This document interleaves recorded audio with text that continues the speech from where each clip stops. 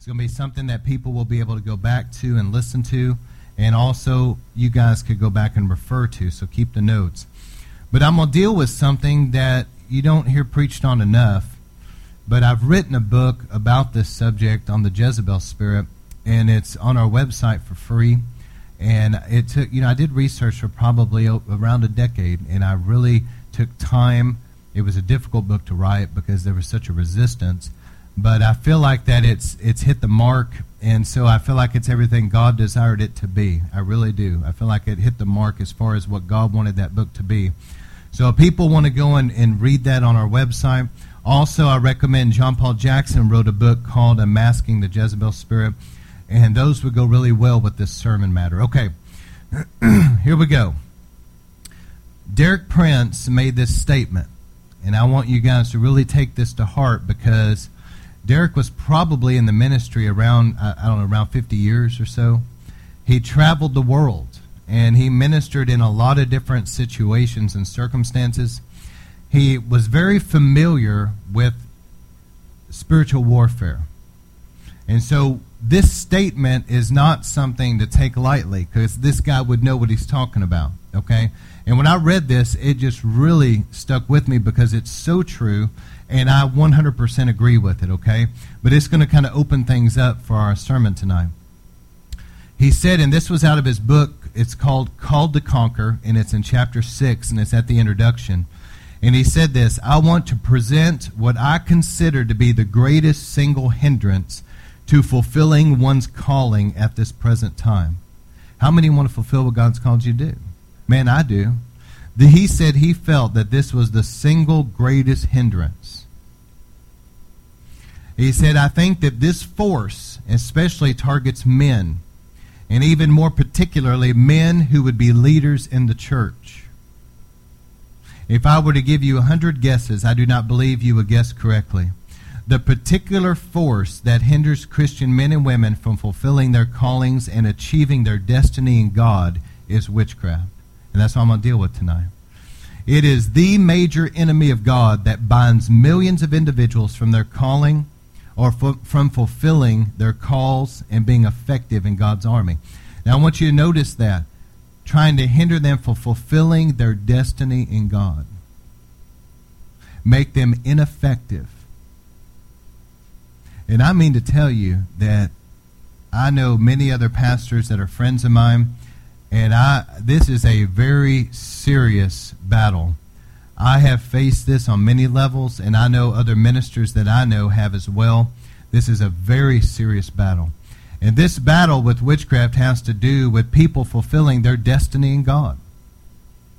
And this is the force that Satan tries to use to make people ineffective. So let me go ahead and just kind of go through some of this. God has called pastors to pastor sheep, not goats. All right? Amen.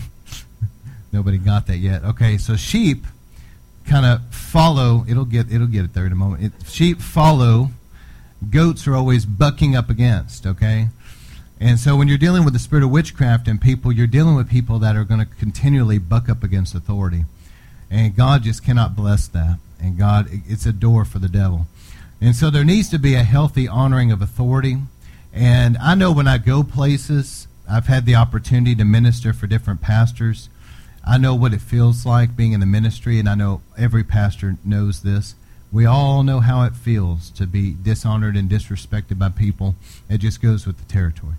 But every time I go minister for other pastors and other leaders, one of the more recent times I was ministering for a friend of mine across the Metroplex, and he wanted me to come minister on things like spiritual warfare and deliverance. So I took my wife, and I had her give her testimony, and we kind of tag teamed this. But I made it a point that when I was up there, and I talked about rebellion some, but I made it a point to try to really honor him to in front of his people. And see, somebody that is rebellious and has the spirit of witchcraft, they will try to disrespect a minister or a husband or something like that. They'll try to dishonor, disrespect a male authority figure in front of their family, in front of their parishioners. And so every time I go places, I try to really honor that pastor in front of his congregation. So let me give you some things to think about. I've dealt so much with this over the years. This is just kind of almost a cursory view. It'll be in depth in some ways, but I want to just deal with this because right now I'm dealing with Mikdash, but remember I talked about the travels of David? See, Saul was an illegitimate authority. Once Saul was rejected by God and was supposed to be removed from power, he remained in authority, and at that point he became an illegitimate authority. He was no longer endorsed by God. And so Saul, as an illegitimate authority, began to pursue David and try to kill him, who was actually God's legitimate authority. You see what I'm saying? And also Saul ended up going to a witch to get information, and Saul was tormented by demons because he was, a rebel. And so here's a couple things. The biblical definition of witchcraft. Now, this is in the Bible. It's interesting because when you talk about witchcraft, a lot of people picture, especially here in America, they don't have a clue about these sort of things. It's just a cultural thing. But people picture some woman in like a pointy hat, stirring the cauldron. And she's got like a little pet black cat, that sort of thing. And she's got maybe some little potions or something. And it's some weirdo that lives somewhere on the corner of a street that everybody avoids, and maybe a haunted house or something like that. But people don't really understand witchcraft in America very well. That's not really the biblical definition. And God takes witchcraft very seriously. So here, let me give you some things. Number one, witchcraft, the Bible says in 1 Samuel 15:23 that rebellion is as witchcraft. So rebellion against God-ordained authority. And in America, I've said this already, but I'm going to go through it quickly. America's strong man is a spirit of rebellion. Intercessors better hear that and begin to pray, because this is a serious issue. When America was founded, we were a colony under Britain. And the colonists began to buck up against Britain, and I believe that it was 100% God's will that America become independent of Britain. I really do. But that doesn't take away from the fact that the people of that time were operating in a wrong spirit. They were rebelling against authority. And in that rebellion, it's interesting, to this day, in Britain, they'll refer to America's independence, they refer to it that way, as America's independence. But in America, we always call it a revolution. And there's something about what I'm saying. It's a revolting. It's a bucking up against authority. And even though I believe it was ultimately God's will for us to break free, I do. And I love America. But it doesn't take away from the fact that it was founded in rebellion. And to this day, there has been such a spirit of rebellion in this nation. People that come here from other countries are shocked at the way, and they've said this. I've heard them say it. They're shocked at the way people talk about their leaders in this nation. And it's, you see in this nation, you see men that don't want to lead their families in the ways of God, so they're rebelling against God there. You see wives that don't want to submit to their husbands. That's rebellion against God Almighty. And you see children. What do you see in our society with children? You see children that are rebelling against parents. The Bible calls it witchcraft. And also in the school system, you see young people that are rebelling against authority. And so this is very pervasive in our society.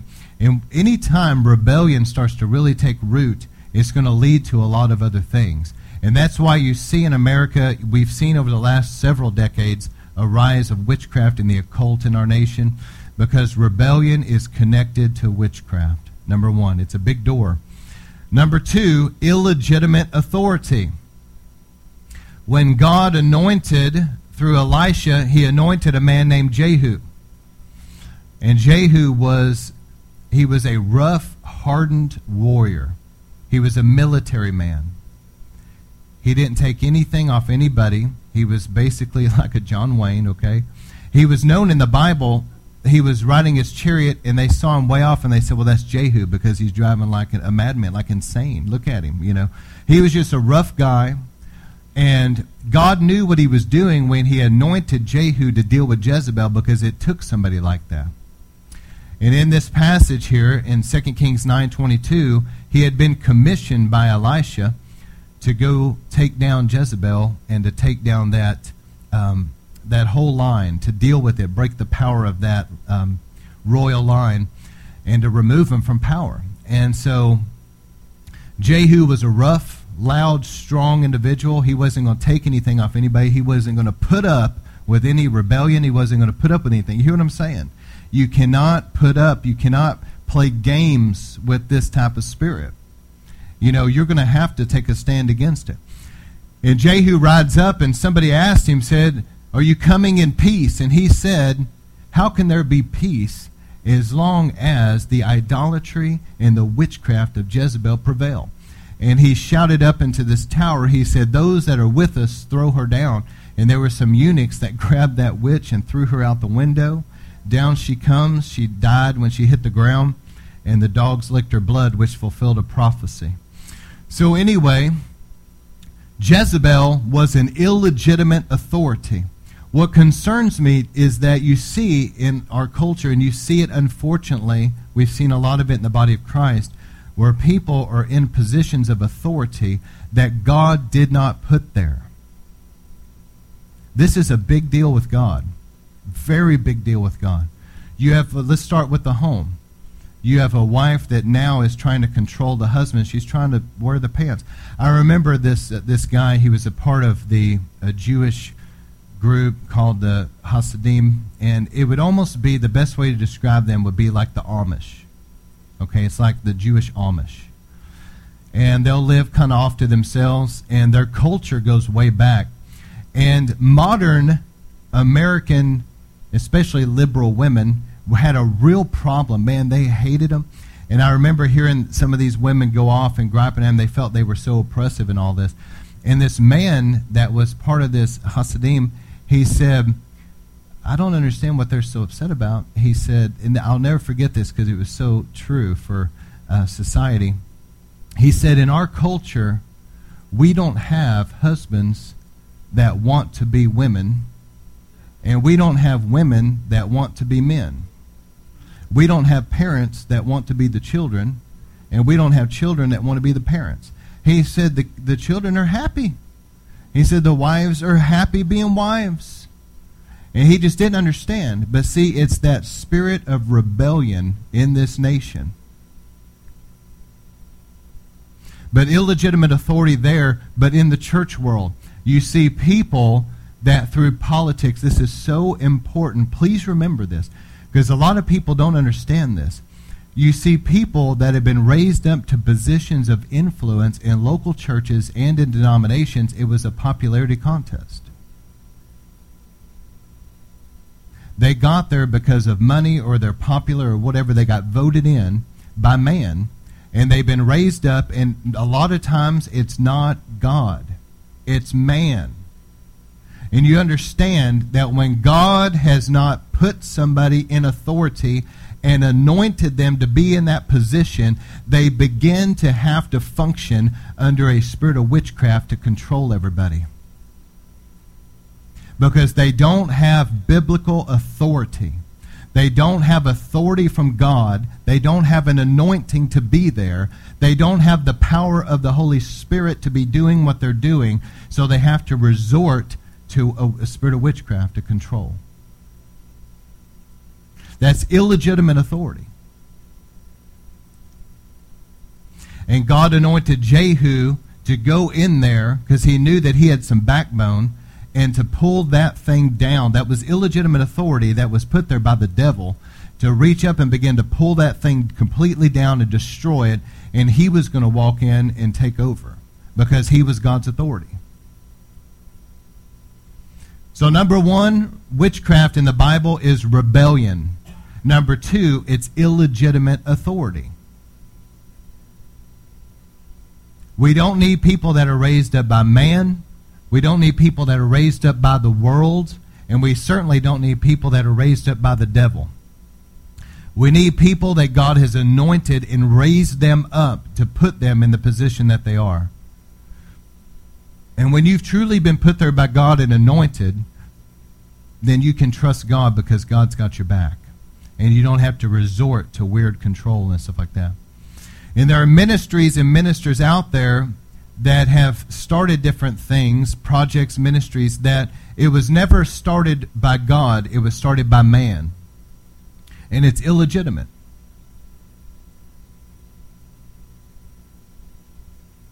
The next thing in biblical witchcraft would be illegitimate source of power.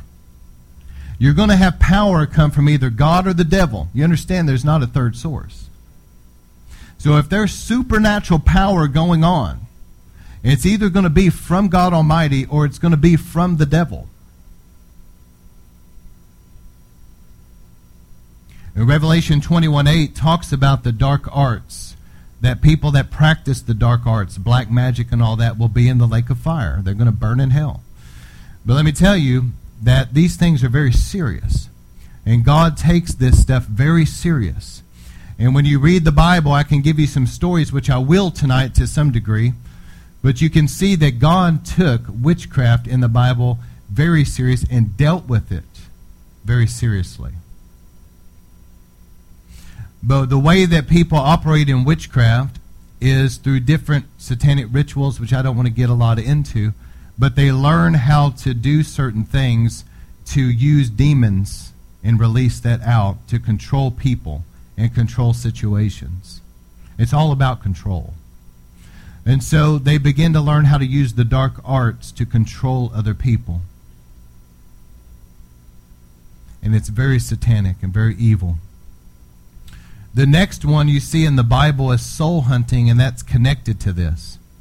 The Bible talks about witches that hunt souls, and I'm going to talk more about that here in a moment.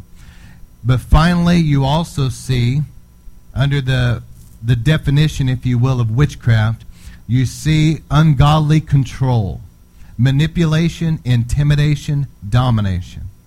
Galatians 5:19 says the works of the flesh are evident, and it gives witchcraft. Now, how in the world is witchcraft a work of the flesh? Well, it's kind of like a snake. A snake has two fangs. One fang would be the works of the flesh, if you will, but the other one is the dark arts. The works of the flesh, when you deal with witchcraft of the flesh, it's people that are trying to control others.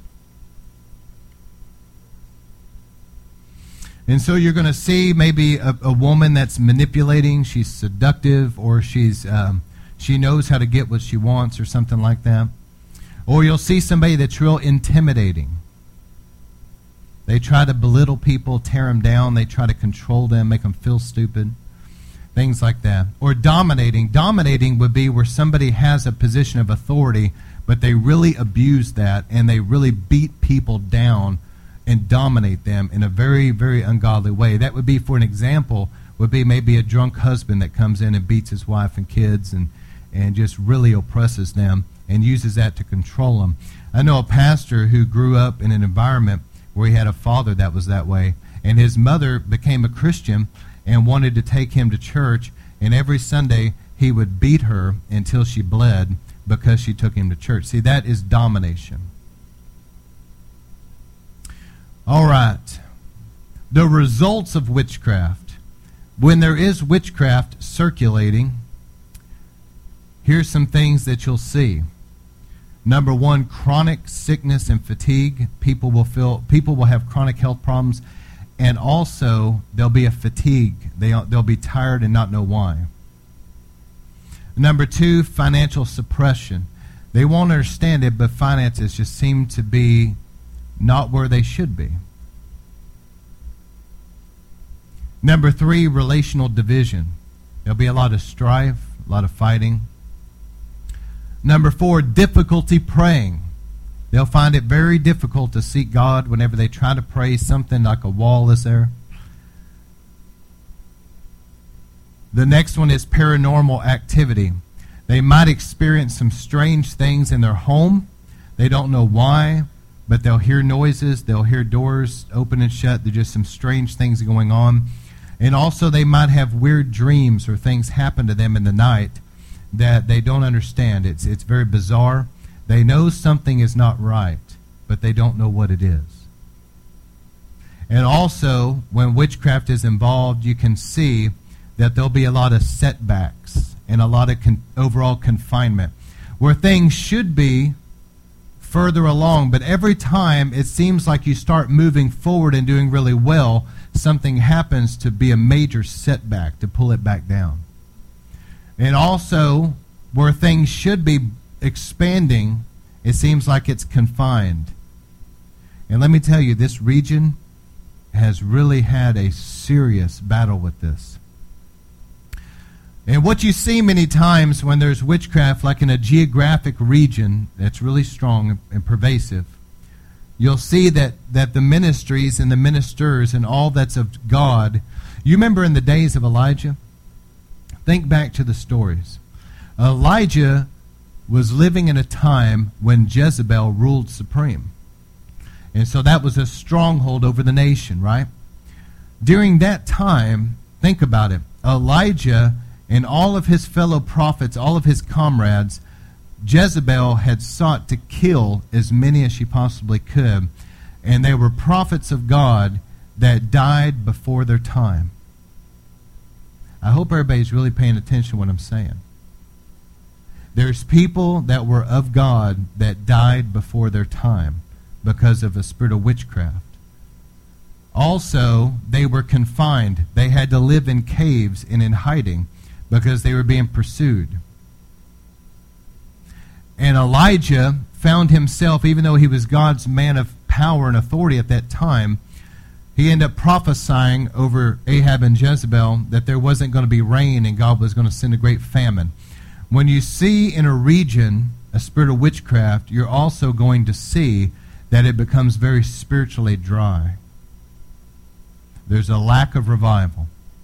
But yet Elijah ends up by God at a brook Kerith, where he was drinking of the living waters there, if you will, and he was eating meat that was given to him by ravens. He was supernaturally provided for, that even though all around him was famine, Elijah was experiencing a personal revival. The streams of water, the meat of the word, like revelation, was coming to him. And then later, God had him tucked away like that and was ministering to him. And when you're in that type of situation, you got a lot of time to pray. You got a lot of time to hear from God. And you know as well as I do, Elijah got, he probably wrote down a lot of revelation God gave him, And when it was time, though, Elijah came out of that in the power of the Holy Spirit. And in the fullness of time, Elijah found himself where God had placed him on Mount Carmel. God had raised him up. I'm trying to show you some symbolism here. He went up. God had brought him up. And then he was able to rebuild the altar that Jezebel tore down, rebuilding ancient ruins, if you will, Isaiah 58. And here they were with this showdown, and he felt like he was the only true prophet alive, that all of them been killed. And all these 450 prophets of Baal and all that, there was a lot of people there that were false prophets. It seems like biblically, for every one true prophet, you have hundreds of false. Hello? And Elijah told the people, choose who you're going to serve. And he let them call on Baal. Nothing happened. And then he prayed and called on God. Fire comes down from heaven and consumes the sacrifice. All the people fall on their face and repent, get right with God. What is that? True revival. The Spirit of God coming down. Now the false prophets are exposed and dealt with for what they are. And the people, they fall on their face and repent. I love revival. But the greatest part, the greatest aspect of any true revival is that people are getting right with God. Remember that. It doesn't need to be focused on other things like angels. And I love healings, and I love deliverance. I love all of that. It all has its place, and it's all important. But the main focus needs to be that Jesus Christ is glorified in every possible aspect, and that people are getting right with God. That needs to be number one.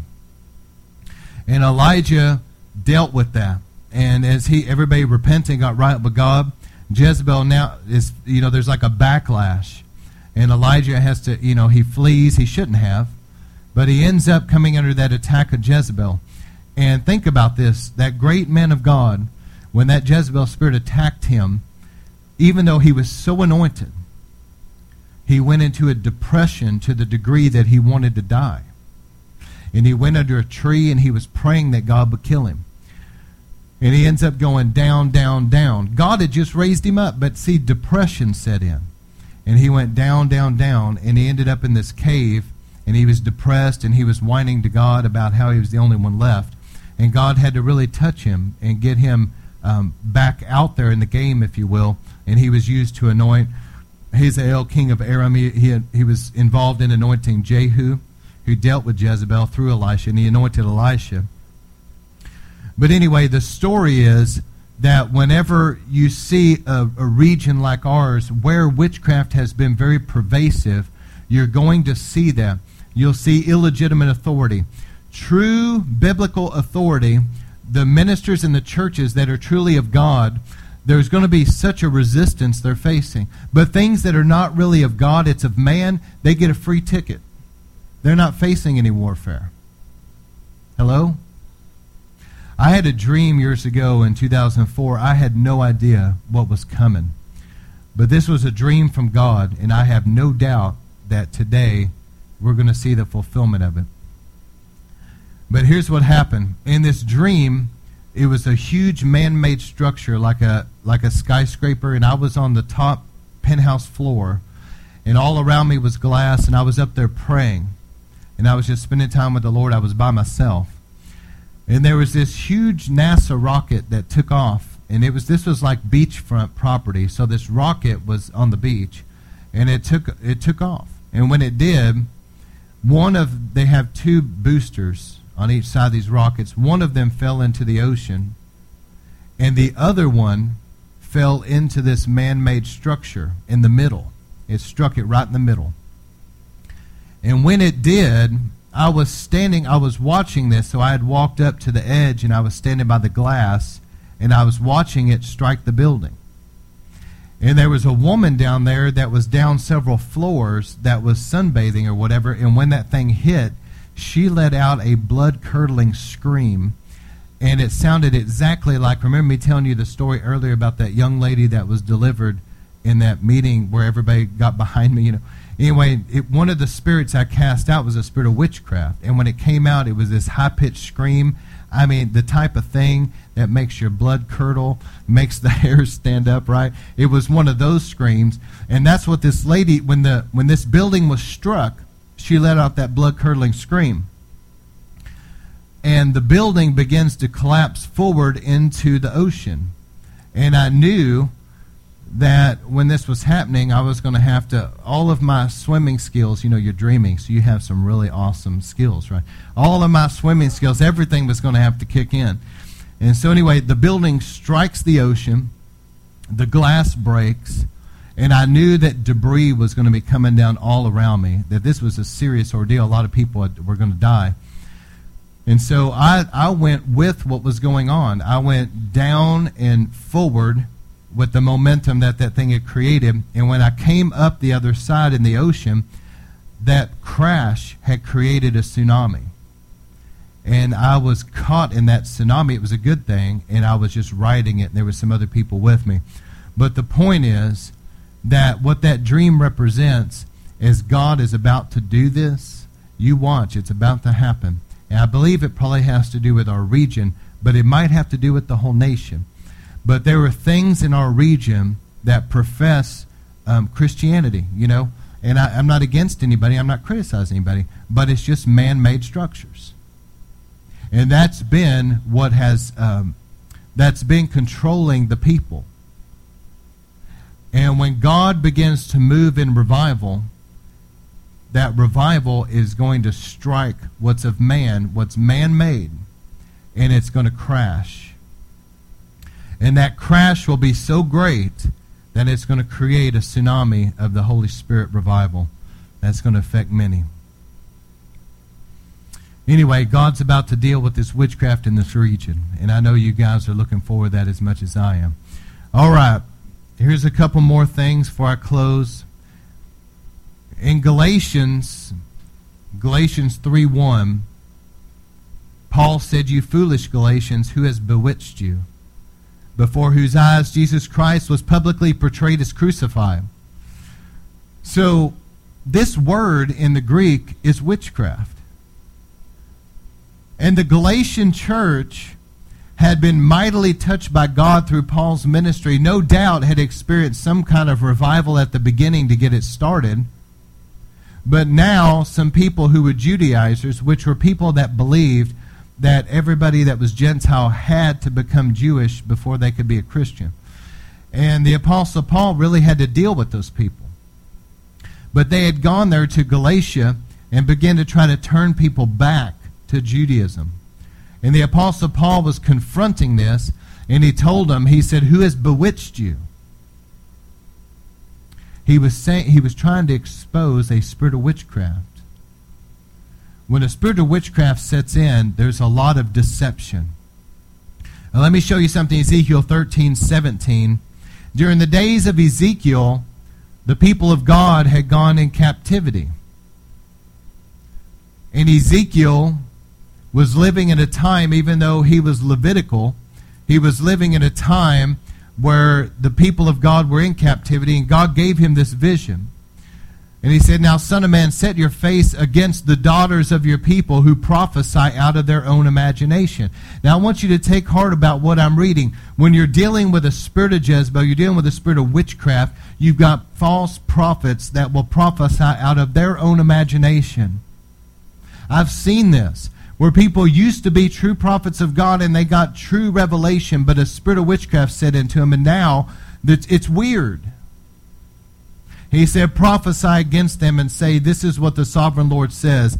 Woe to the women who sew magic charms on their wrists and make veils of various lengths for their heads in order to ensnare people." These were satanic rituals. "Will you ensnare the lives of my people but preserve your own? You profane me among my people for a few handfuls of barleys and scraps of bread. By lying to my people who listen to lies, you have killed those who should not have died, and you have spared those who should not have lived." See, this is witchcraft. These women were being used like a witch doctor or a shaman, that people were going to them and giving them money to begin to put curses on people that they didn't like, or to put some kind of a, quote, big air quotes, blessing on people that they did like. And God was saying, "You've caused the death of those that should not have died.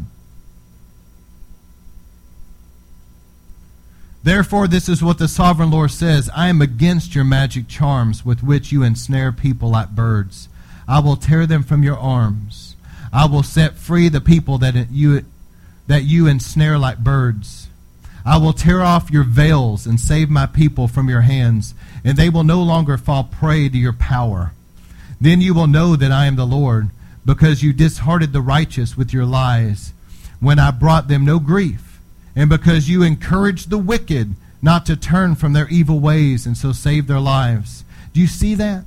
This spirit of witchcraft caused the righteous to be discouraged in their righteousness, but caused the wicked to feel encouraged in their wickedness. I'm going to share something here in a moment about that. "Therefore you will no longer see false visions or practice divination. I will save my people from your hands, and then you will know that I am the Lord." I believe with all my heart, I am not just saying this tonight because of the sermon. I believe God is about to deal with witchcraft in this region. There's too many people that are praying for revival. I believe that God's going to come down. And you have to understand a couple things. Joel chapter 2, which I preached on during Pentecost this year, 2017 Pentecost that we have, I dealt with how God was bringing restoration. But if you read Joel 2, it was in a time of revival. I believe that, a lot of things are going to happen in people's lives as far as, different things like healing and provision, all that, because that's part of the atonement. But I believe the great major restorations, I'm talking about citywide, nationwide, major things are going to happen in revival. Let me tell you something real quickly about confusion. There's something, I'll try to make this as simple and as quick as I can, but there's actually a couple codes in the Bible that are actually there, not hidden, they're open. And one of them, it's really interesting. You can look this up for yourself, just Google it. But it's called, the rabbis and leaders like that call it Atbash because of this reason. All right, there's 22 letters in the Hebrew alphabet, so follow me. The first 11, if you have them written like this, from left to right, and then you take the next 11 and go from right to left underneath it. So now you have a way of making a code. Because if you want to spell a word, you can use the letter underneath it. And it's not going to make any sense to somebody that doesn't know what you're doing. And so this was a code, and in Jeremiah, it's in two places where Jeremiah did this. And the word is used, Shishak, for Babel. You think, why in the world? But those that study this stuff, I mean, really thoroughly, they said that it's a Hebrew code. And back in the day, these type of codes were used for different reasons. Well, think about it. We use it in our military. We use different codes so that the enemy doesn't know what we're talking about. But anyway, this was a code. And if you look at the two lines, underneath the B is the SH, and underneath L was the Kaf, and so you had that Shishak, and it meant Babel. Well, I said that to say this. You read that, and you think, why in the world is that in the Bible? Why in the world did Jeremiah prophesy Babel and use that word in that code? It's reversed, and it's confusing. But I think that's exactly why he did it. See, the word Babel means confusion. And Babylon is connected with witchcraft. I could rabbit trail for a long time. I'm not going to. But in these latter days, the Bible talks a lot about Babylon, and it talks a lot about witchcraft. But Babylon, see, this is how witchcraft works. It brings a lot of confusion and flips everything around. Have you ever wondered why it is that Israel is just trying to mind their own business? They just want to be left alone, to be honest with you. And they're out there, and they don't do anything the media accuses them of, you know. And the terrorist will sit there and launch missile after missile after missile. They'll go across their borders and stab as many people as they can.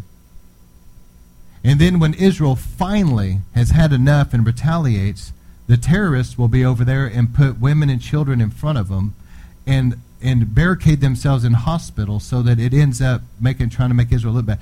And when the news media gets done with it, Israel started it. Israel did everything wrong. And you're thinking, how in the world do people that have even a little bit of common sense think that Israel is actually the bad guy here? But it's witchcraft. Just like Jeremiah used that flip-flop, Shishak, for Babel, he flipped it. In the same way, witchcraft turns everything around. You'll take somebody, I've seen this so many times in churches, just a pastor and different leaders just trying to do the right thing, serve God. And you got some little Jezebel over here that causes problems. And at the end of the day, when the smoke clears, that little Jezebel wants to look like a little victim that never did anything wrong. It's just misunderstood and oppressed. Poor little thing. And the male authority figure is made to look like the bad guy. That's witchcraft. It's trying to turn everything around and bring confusion.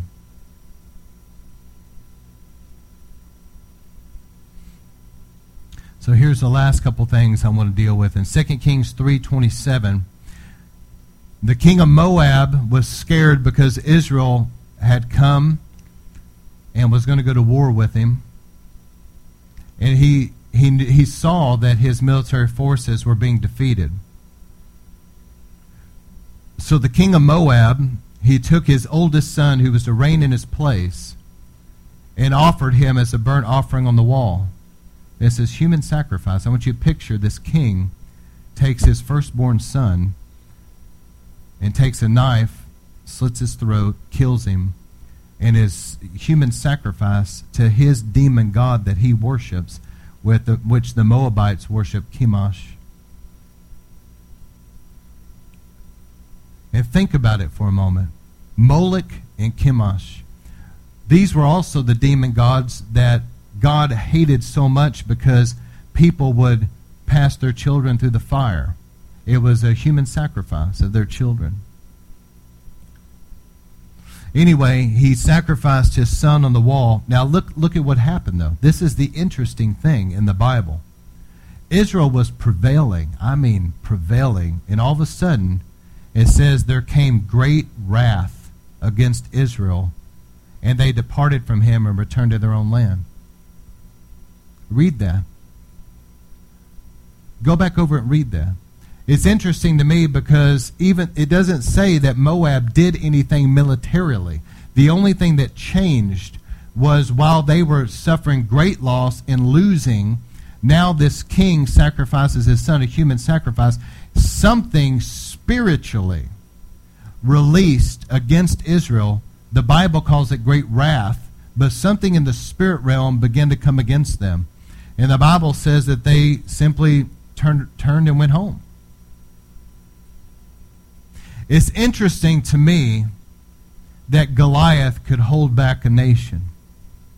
That's witchcraft of the flesh. Y'all follow me? Intimidation. How in the world could one man, because you're thinking an entire army, if they just simply surrounded him and started having hundreds of people surround him, they eventually could take the guy down. But yet, some kind of a supernatural intimidation was behind that man. It was witchcraft of the flesh. He had him intimidated. Number two, it's interesting to me that Delilah could steal a man's destiny. Samson was such a mighty man of God. He was a Nazarite from birth. And yet, he ended up being seduced and manipulated by an evil woman. And it cost him everything. That's manipulation, witchcraft of the flesh. It's interesting to me that in the Bible, the king of Moab could practice the dark arts, and something like that happened. And God took it very seriously. If you read the story, which I cannot get into it tonight, but Balaam was basically a shaman, a witch doctor. And if you go read about his life in other writings other than just the Bible, it talks a little bit more about him. He was somebody that kings were familiar with. He was somebody that was well known. He was somebody that had spent time with Pharaoh. His two sons were Jannes and Jambres that were mentioned by the Apostle Paul in the New Testament. The very ones that Moses had to deal with, remember? With his rod turned to a serpent and then they mimicked it. That was most likely Balaam's sons, according to other writings. Balaam was somebody that was a shaman, a witch doctor. And the king of Moab, this was, of course, many years before this story I just read you, but the king of Moab was scared of Israel and hired Balaam to come and put a curse on him. It's interesting to me that when you read that, you would think in America, people think that's just a joke and it's just superstitious. Well, isn't it interesting that God didn't seem to think so? Why in the world did God care? Why did God speak to him and say, you better watch your mouth? Why did God send an angel to stand in front of him? Why did God make his donkey talk? I wish I would have seen that.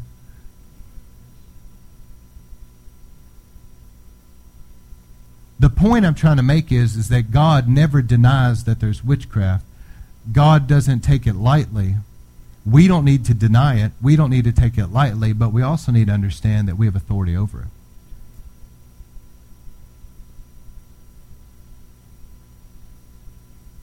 And so Balaam tried to curse Israel, but he could not prevail.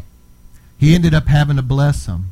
And he spoke out a blessing that to this day, that is spoken whenever Jewish people go to church. They speak that ma tovu ohalek, and it means how goodly, how blessed are your tents, Jacob, your dwelling places, Israel. And I don't have time to get into that, but it was the individual tents and then the tabernacle. But he spoke that, and to this day, that blessing is still recited all the time.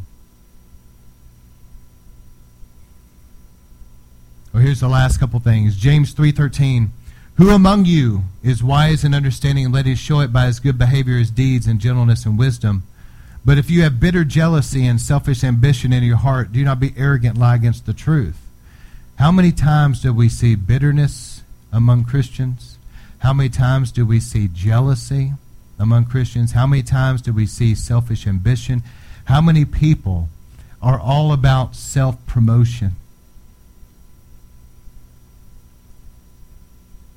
He says in verse 15 there, this wisdom is not that which comes down from above, but it is earthly, it is natural or carnal, and it is demonic.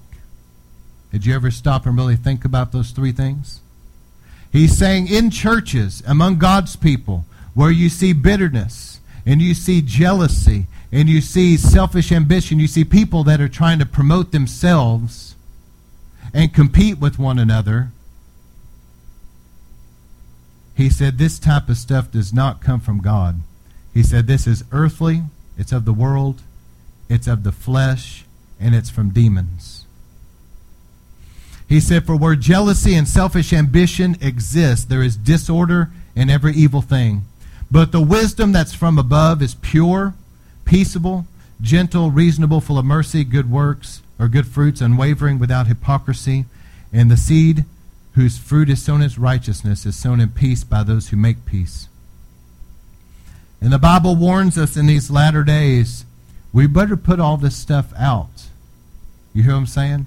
I really believe that for the most part, God's blessed river of life to be, the majority of people have been those that really love God with all their heart enough that they say, Lord, just get out of me whatever needs to be gotten out of me. Do a work in me. See, that type of humility and repentance and sincerity, people like that are going to be okay at the end of the day. But it's people that are not like that that could possibly have some problems. In 1 Timothy 4:1, the Bible clearly says in the latter days, some will fall away from the faith. And there's other places this is mentioned. In Thessalonians, Paul said there'd be a falling away or rebellion. There's going to be some that fall away from the faith. Listen to this, paying attention to deceitful spirits and doctrines of demons. See, this stuff has to do with witchcraft. And this is stuff that's going on. Unfortunately, I look at some of the things that is being preached or not preached, some of the things that's being put up in churches that shouldn't be, and some of the things that should be going on, like moves of God, moves of the Holy Spirit, that are not. And you see this confusion, you see this flipping around of things, and it's things that are not good are made to look good, things that are bad are made to look good. You see what I'm saying? It's like a weird confusion and disorder, and things are, it's a spirit.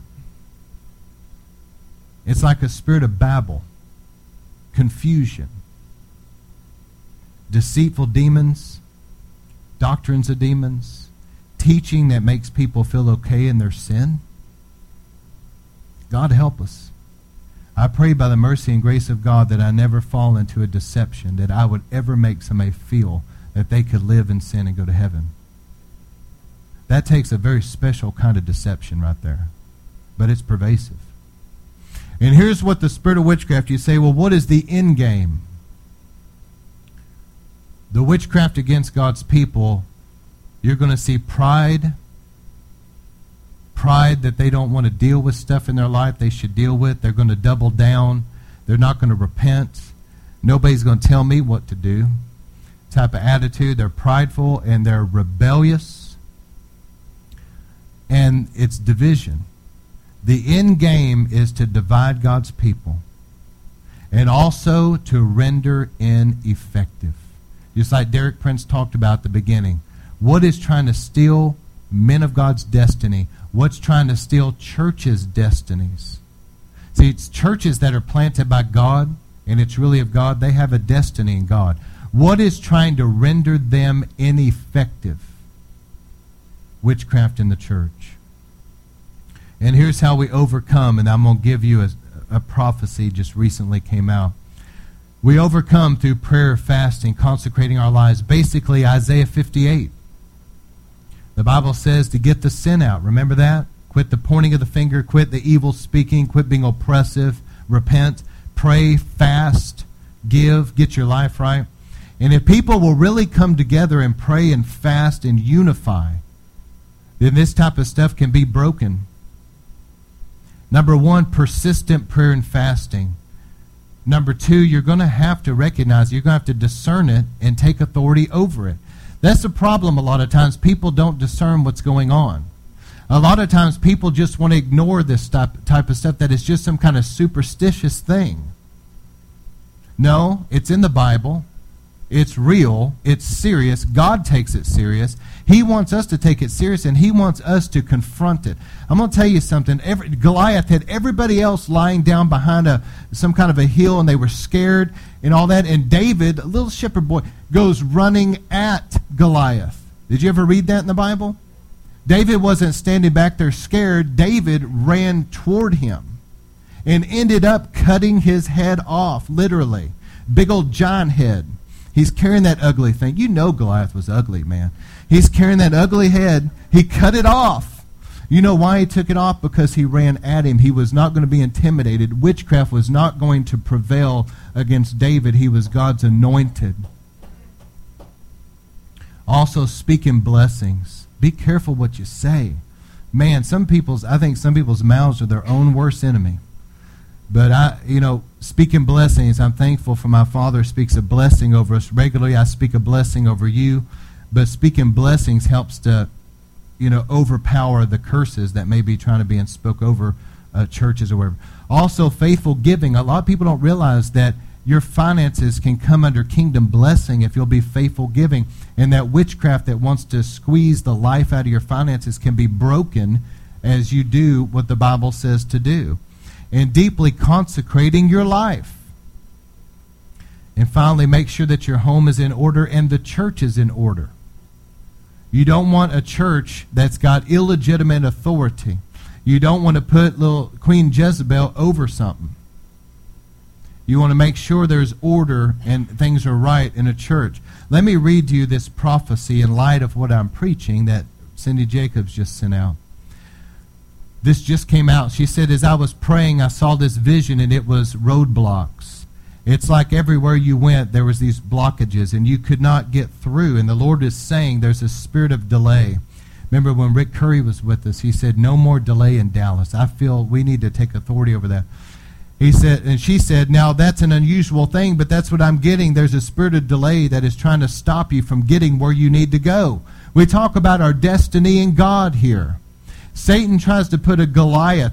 David was either going to allow Goliath to abort his destiny in God, or he was going to run at Goliath, take his head off, and go right through that roadblock into his destiny. And it ended up that Goliath was the stepping stone that catapulted him into his destiny, if you will. At least the first step that way. And some of you I see, she says, not only is it delay, but I see what we call an occult spirit. Now the word occult means hidden or hiding. And many people don't understand how this operates in a person's life. An occult spirit will hide the way to go. An occult spirit tries to remain hidden, causing problems, but also hide the way that you need to go. Many people have said to me recently that there feels like there's so much witchcraft right now, so much opposition, and this is true. And how it's working is bringing about delay in your life, delay from getting where you need to go. It's frustrating. And the other thing is there's seemingly like an occult spirit. And what I see how this works is it's bringing confusion. Now think about everything I've preached on tonight. This fits so perfectly. I created this sermon a couple weeks ago, and I just got this, but this fits. See, witchcraft has so much to do with confusion. It's Babylon. You're not able to think straight. Not only that, you're not able to see the way to go. So first, you need to bind that occult spirit in the name of Jesus. That spirit of witchcraft that's trying to hinder you from seeing where to go. You need to bind it. And right now I ask the Holy Spirit, she's praying to breathe on you and begin to blow upon you, that what is stopping your vision will dissipate in Jesus' name. And she began to pray and bind that spirit. And then she just goes on to encourage people, this is not the time to be passive. When you're dealing with witchcraft, you're dealing with Jezebel, you cannot be passive. And unfortunately, there's some people that have been, like enemies because of the fact I wasn't going to put up with certain stuff. But I'm just saying this to encourage you. You cannot come in agreement with Jezebel. You cannot do it. If you let that thing control you, you let people control you, and you let that evil spirit into a church, it will destroy. It will literally destroy a church from the inside out, and you can't come into agreement with it.